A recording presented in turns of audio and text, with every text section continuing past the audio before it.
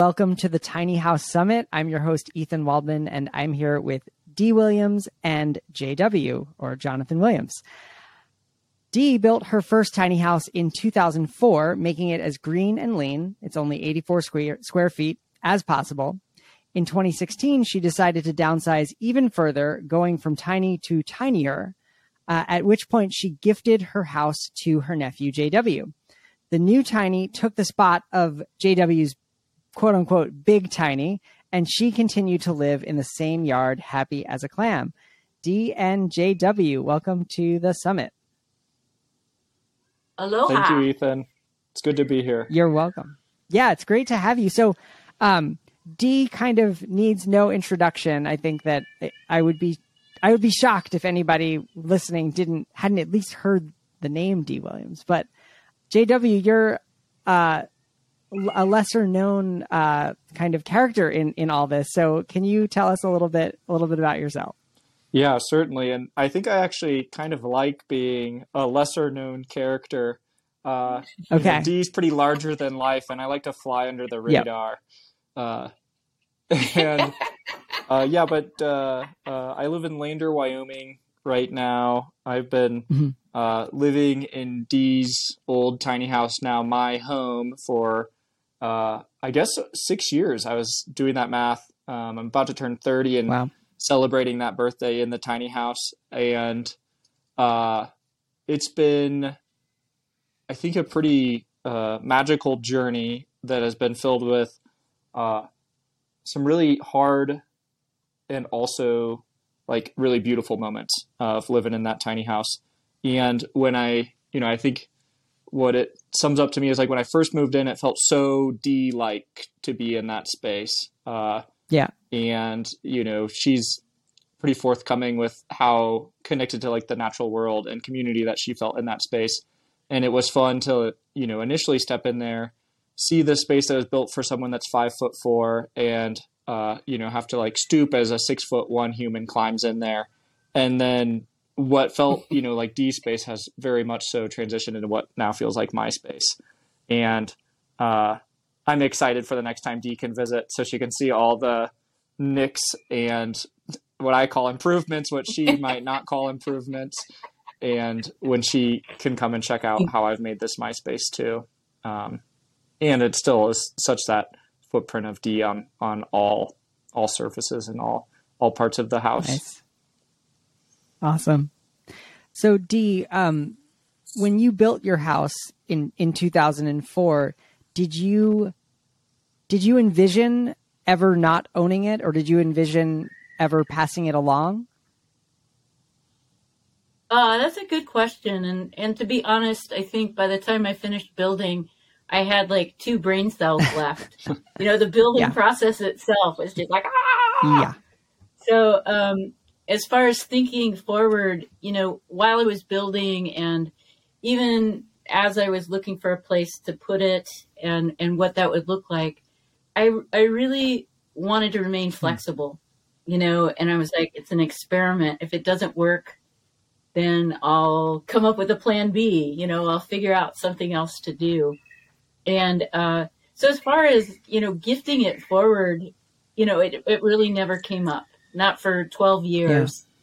Yeah. And then I was feeling a little bit like I wanted to change. Jonathan, you were just getting ready to go on was it before your bike trip that we talked about? It was before I did this, ended up being like a 6,000 mile bike trip in Mexico, down to Argentina. And it was right when we started that conversation when I had fewer worldly possessions than ever before. And I was like, oh, that sounds pretty nice. Let's talk in 6 months when I'm back. Is how I remember that unfolding. Yeah. Jonathan had lived in a tent.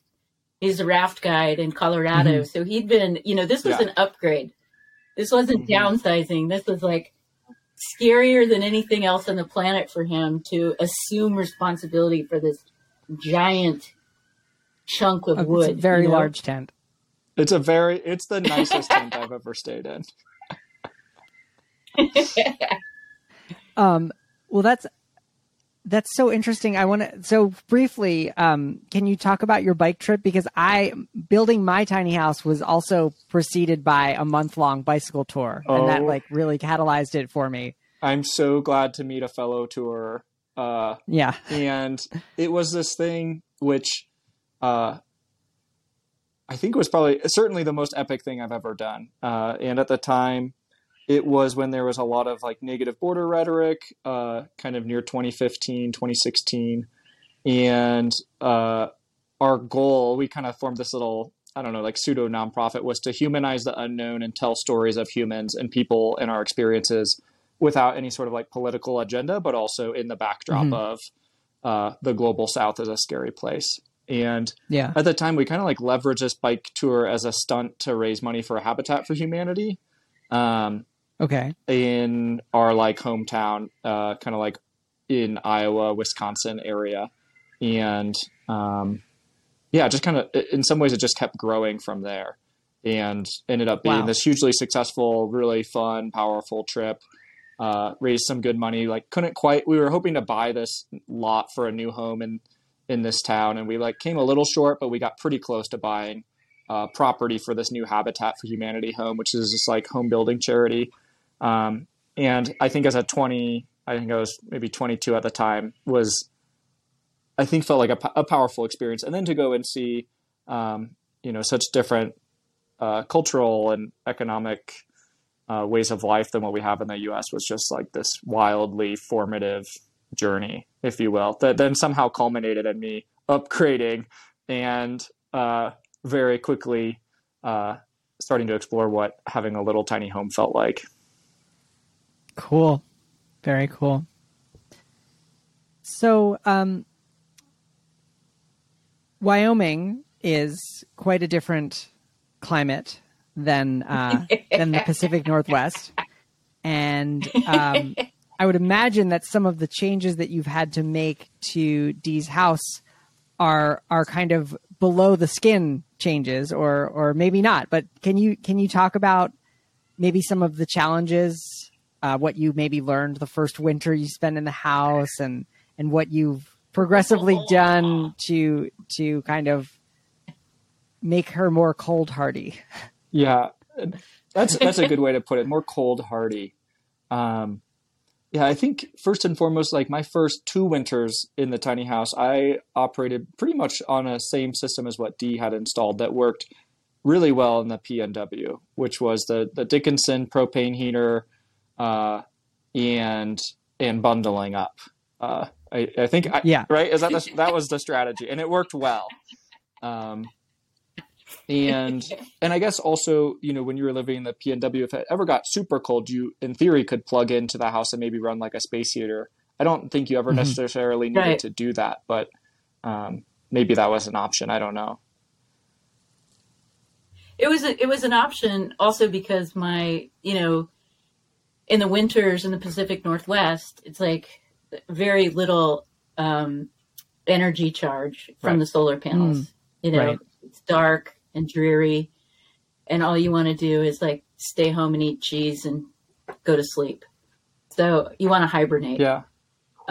Which I know this sounds like, oh, the Pacific Northwest in winter, it's so dark and drab, but it's nothing compared to Colorado in the winter, which is what Jonathan set himself up for. And hardy soul. Man, that's all I can say. I will take the title of hardy because I survived, but I will also take the title of like completely naive and having no clue what I was getting myself into.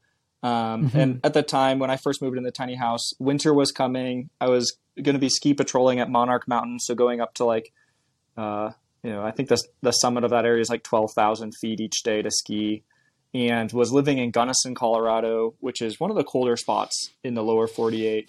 And I think in January we got down to, when I looked it up, it was somewhere around negative 38, 39 degrees, which in the tiny house context, when you only have that Dickinson heater that is made for considerably warmer climates, like, I would have my glass of water freeze as I'm sleeping at night, and little ice crystals growing in on the door.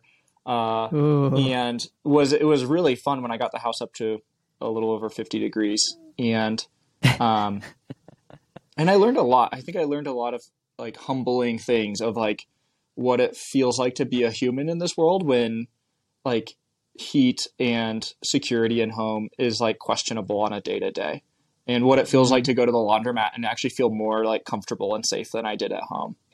And I think it was like, I mean, it was like a literal bucket of cold water. And I also think like this like truly humbling, powerful experience of feeling connected to like my own humanity. And I think that was actually a good experience that I never under any circumstance want to do again.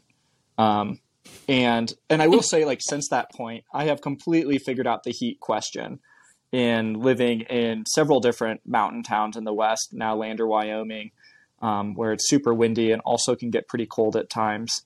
And that was combining essentially the Dickinson propane heater with a Cubic Mini is the company. It's the Cub wood burning stove.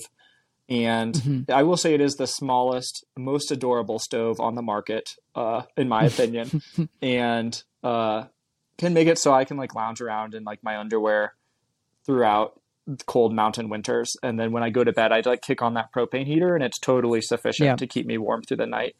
And I think, you know, to underscore that, like the largest difference that I've had, and I think I have from a lot of tiny house dwellers is, in each of my living situations, I've been 100% off grid and at least a football field from the nearest outlet.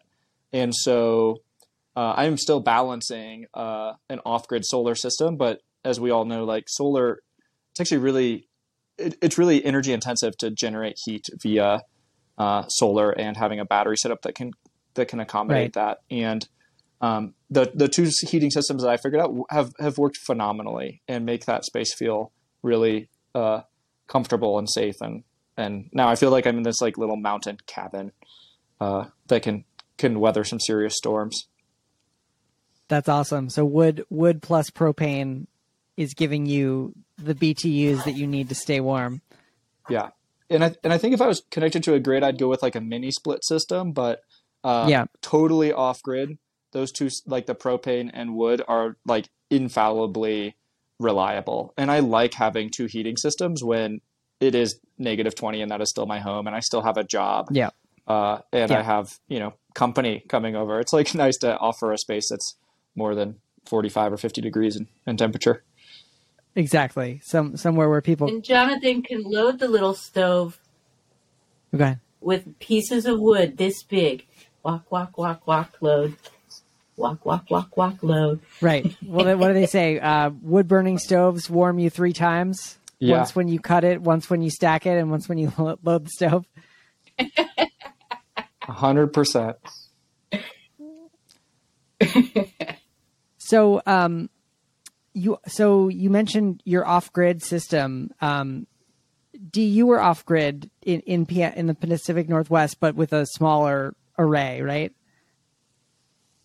Yeah, and you know I had 2 panels, so a 240 watt system, very small, just enough to. I didn't have to run that much. A couple of lights, my laptop. That was really pretty much it. Yeah. You know, charge my phone kind of stuff. But Jonathan totally knocked it out of the park and took it to a whole nother level. Because Jonathan, you have like a refrigerator, an air conditioner. You can charge your car. Yeah, I can. Wow. I have I was really motivated by having ice cream, and it took me 4 years to slowly build out this system to Frankenstein it together where I could have a freezer and a small fridge. And then, you know, once you get the ball rolling and you learn how to DIY your own solar, and you're like, holy smokes, this stuff is becoming really affordable. The biggest challenge is the battery storage. And the biggest hurdle. And I think now there's like some great stuff out there with like the Inflation Reduction Act that actually incentivizes you purchasing batteries, which wasn't available when I was doing this. Even in off-grid applications. But I just like started beefing up the solar, and then I had to like go back and beef up the inverter and then buy some more batteries, and like kept expanding the system. And now on a sunny day, I just like what I consider like, you know, lots of times if you're, you know, the sun's shining down, your solar panels are generating a ton of energy, and you need that energy of like somewhere to go. And I ended up getting this like plug-in hybrid car and use it as like the place where when otherwise I wouldn't be able to like harness this extra energy on days when I don't need the air conditioning unit, but it's still sunny outside. There's still a ton of energy hitting those panels, and figured out that I could just slough this extra energy like into my vehicle and then turn that into real miles that I'm driving. And it became this like fun experiment of like, what else can I power with this solar setup? It's like on a good day, like how do I like keep like changing my way of being so that it's run off of the sun? And actually, I think my first purchase though was an electric chainsaw, and I was so impressed that then I did the plug-in hybrid car. And it's just nice. Like, this isn't a huge system, and it's all like, I set it on the slowest charging speed, but when you're there all day, like the miles do add up, and it works. And it's this like funny little system. Yeah. So what I think that you shared a slide deck with me that kind of lists all the things that you run off of that system. And I'll just read it out because I think it's kind of awesome, which is a car, refrigerator, an air conditioner, an air purifier, Instapot, woo, big fan, yeah, chainsaw, lights, and laptop. Yeah. And I will say it was impressive that Dee in the Pacific Northwest, with how cloudy it is, could even power her laptop off of how much smaller her solar array, which buying that back in 2006 was like, it was a good system. And it was fun to build off that system. So Dee, in your original design, there was a sleeping loft. And it's kind of, I'm going to say it's a classic tiny house loft in the sense that it's very triangular shaped. So the wall, the ceiling comes all the way down to the floor. JW, you already mentioned that you're like a little bit taller than Dee. And so do you use the loft as your bedroom, or have you reconfigured the sleeping arrangements? What's funny is that loft has worked flawlessly. Even for a 6'1" human, I've had company over and it works splendidly. We'll just put it that way. It works. It's super cozy. It's something I've never thought twice about.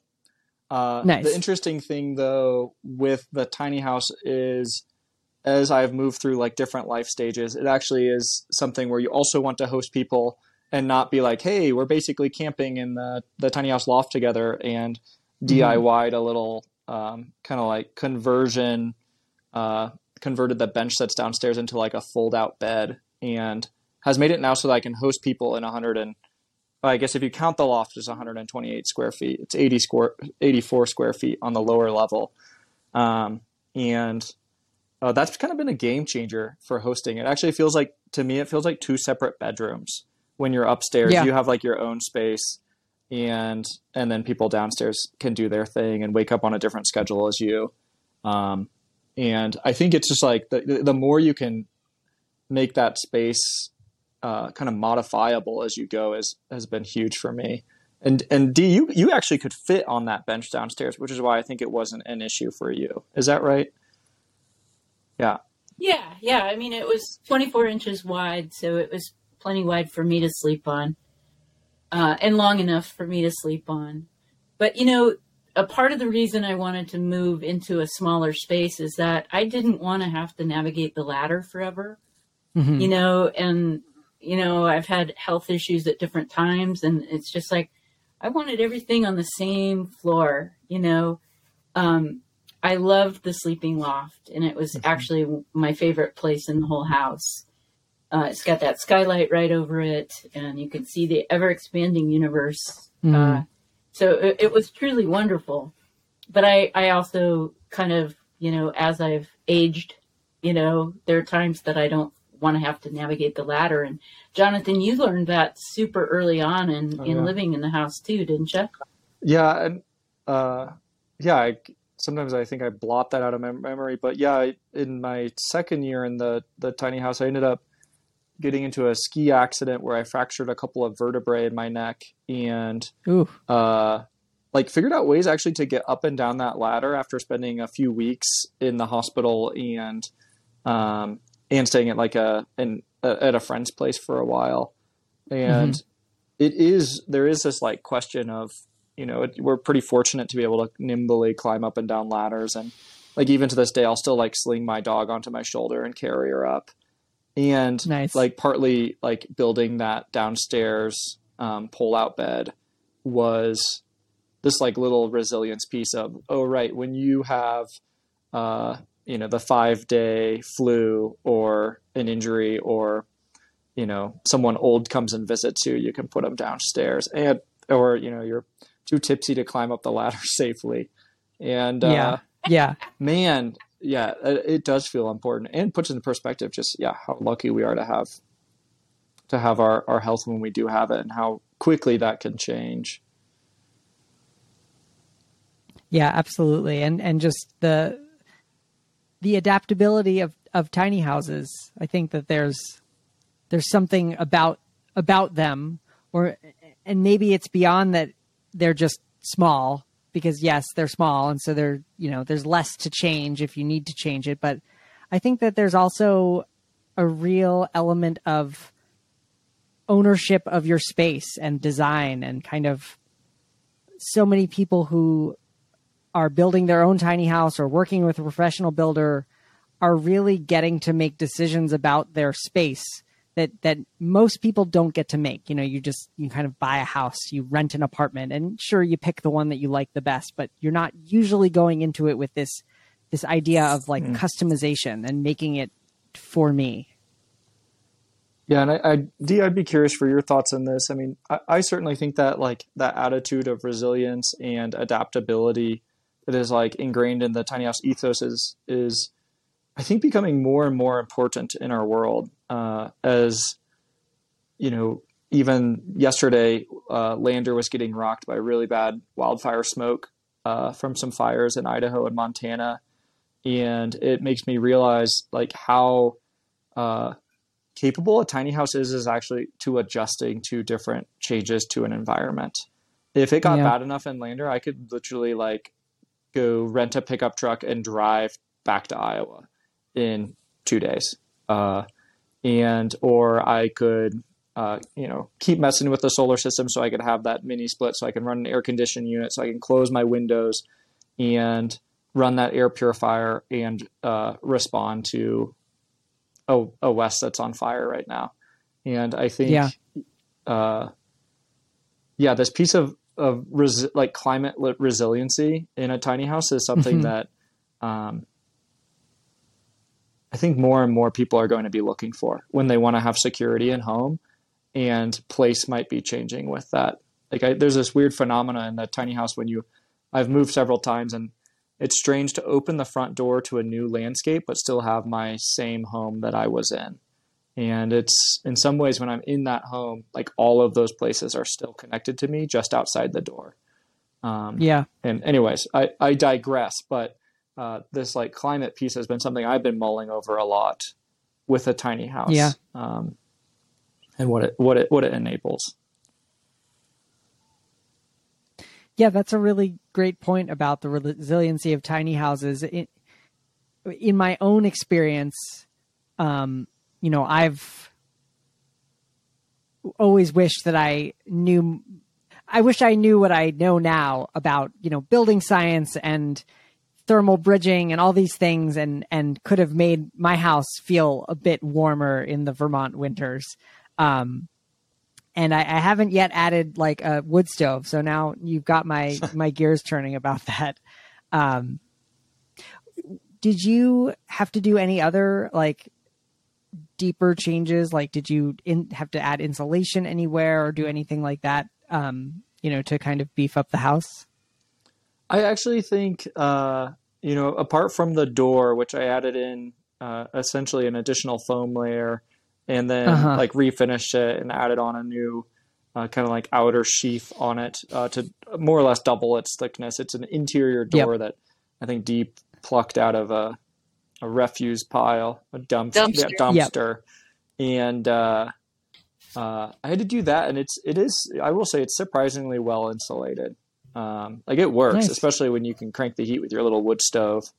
I stay comfortable, and it was just figuring out what were the different suite of options that I needed. And what's interesting, I like the first winter I skirted the tiny house, which supposedly can help quite a bit. And since then, it's just been an extra expense that I haven't gone through. And I think that would help from what I've heard. Yeah. And it's just something I haven't done. Ethan, is that something you do in Burlington? So, tip for you. So I also used to skirt the tiny house with hay bales, and it was always a mess in the spring, kind of dealing with them. And so I realized one winter that like we get enough snow usually that you can skirt it with snow. And so that's what I have been doing. I essentially hope for a good November and December of snow. And then you essentially just, the snow actually slides off my roof and kind of starts the process for me. But then you get your shovel and you kind of pile up the snow. And, usually by December, I can have the house kind of skirted with snow, and snow, as a Knowles instructor can probably tell you, is a wonderful insulator. So I love the idea of digging your house in. Yeah. That sounds awesome. I'm going to take that tip. Now, unfortunately, like our winters, the last couple of winters have been less reliable. So like, I'm not sure what I'm going to do this winter. I've just resisted wanting to like build those, like, like go and buy some plywood and get some foam insulation and like cut custom skirting and kind of really do it up right. I just don't want another chore. Yeah. That happens twice a year, but the snow skirting is helpful. Yeah, Dee, you probably couldn't ever do that. You'll just get like a big dump every so often, but you never maintained any snow out there. No, not really. But, the insulation, same thing. As far as thermal bridging, I didn't really think about that when I was, building the floor into the trailer and stuff like that. So there was just the suggestion of insulation in the floor. And that's really where you lose most of the heat. In a regular envelope, in a regular stick-built house, you'd think you'd lose a lot of the heat that's generated, that you're pumping into the space through the attic. But in a tiny house, it just gets sucked out the floor unless you have adequate, thermal breaks and insulation. And Jonathan, I think from what I remember, you ended up putting some sort of padding down on the floor to try to kind of boost that insulation on the floor, right? Yeah, and I guess now that I think about it, I did two different things. I put 2-inch foam board in essentially like the trailer. They almost look like floor joists in between there. Okay. I think there's so much thermal bridging that I don't think that was actually effective. That was a younger version of me that thought that would help. And I don't think it hurts, but I don't think it helps as much as when I put like a 1/2-inch foam pad down and more or less like in the wintertime, I lay this like woolen rug in the main hallway. And that alone, along with the rug in the kind of like main living area, dramatically changed my heat loss through the floor. And then partly the way that I have that there throughout the winter. And then once it starts getting warm out where I want my feet to be cooler, I like roll that rug up and just like shove it outside in my little storage unit thing. And that's been a system that is so easy and has dramatically helped keep heat in the house, and was simple and beautiful. So a 2-inch foam cheap pad with a rug. Yeah. Oh yeah. And it worked great. Yeah. That's awesome. I mean, I think, this for the summit, I've kind of been, really sticking to a topic for these talks. And I think that, I love that this conversation is a little bit more meandering and kind of more wide ranging, because I think that the overall lesson here is just that I'm taking away, at least, is kind of the resiliency of tiny houses and kind of the changeability, and hopefully a message of empowerment that now that the tiny house movement has been around for almost 20 years, there are a lot of tiny houses floating around out there, and you could end up with somebody else's tiny house instead of a brand new one.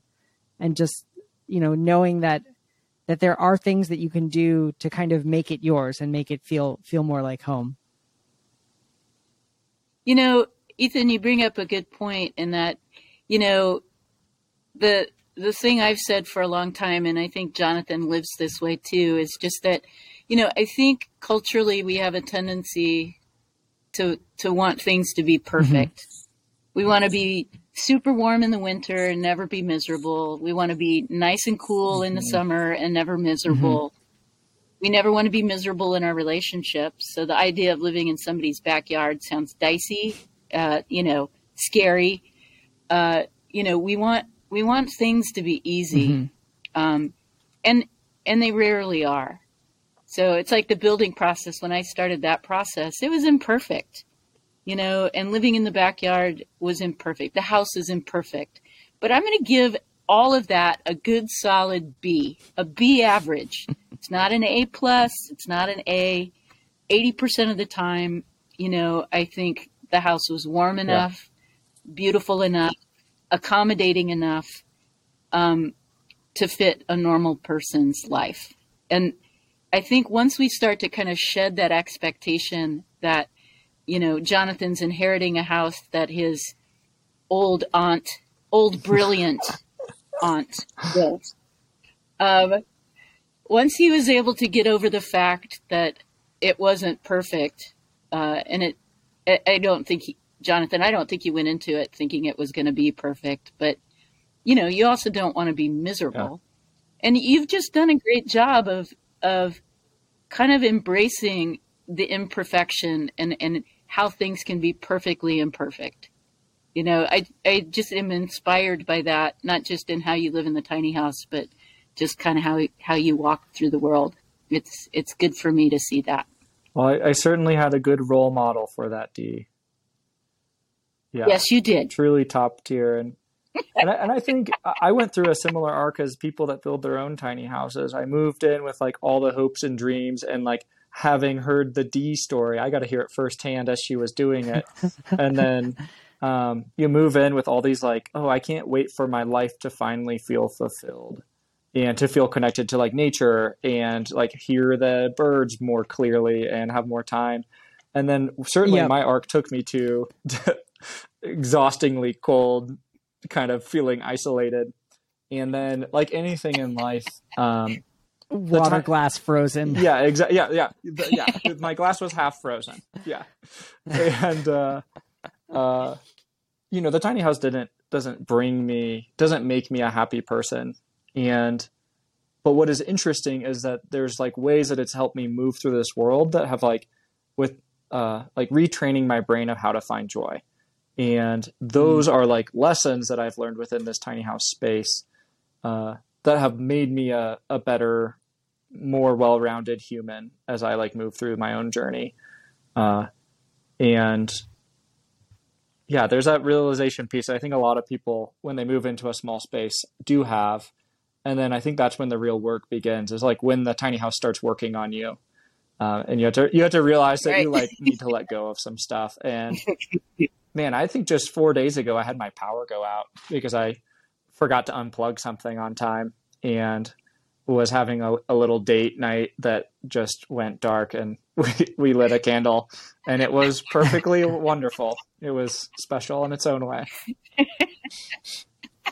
Date night goes dark. Yep.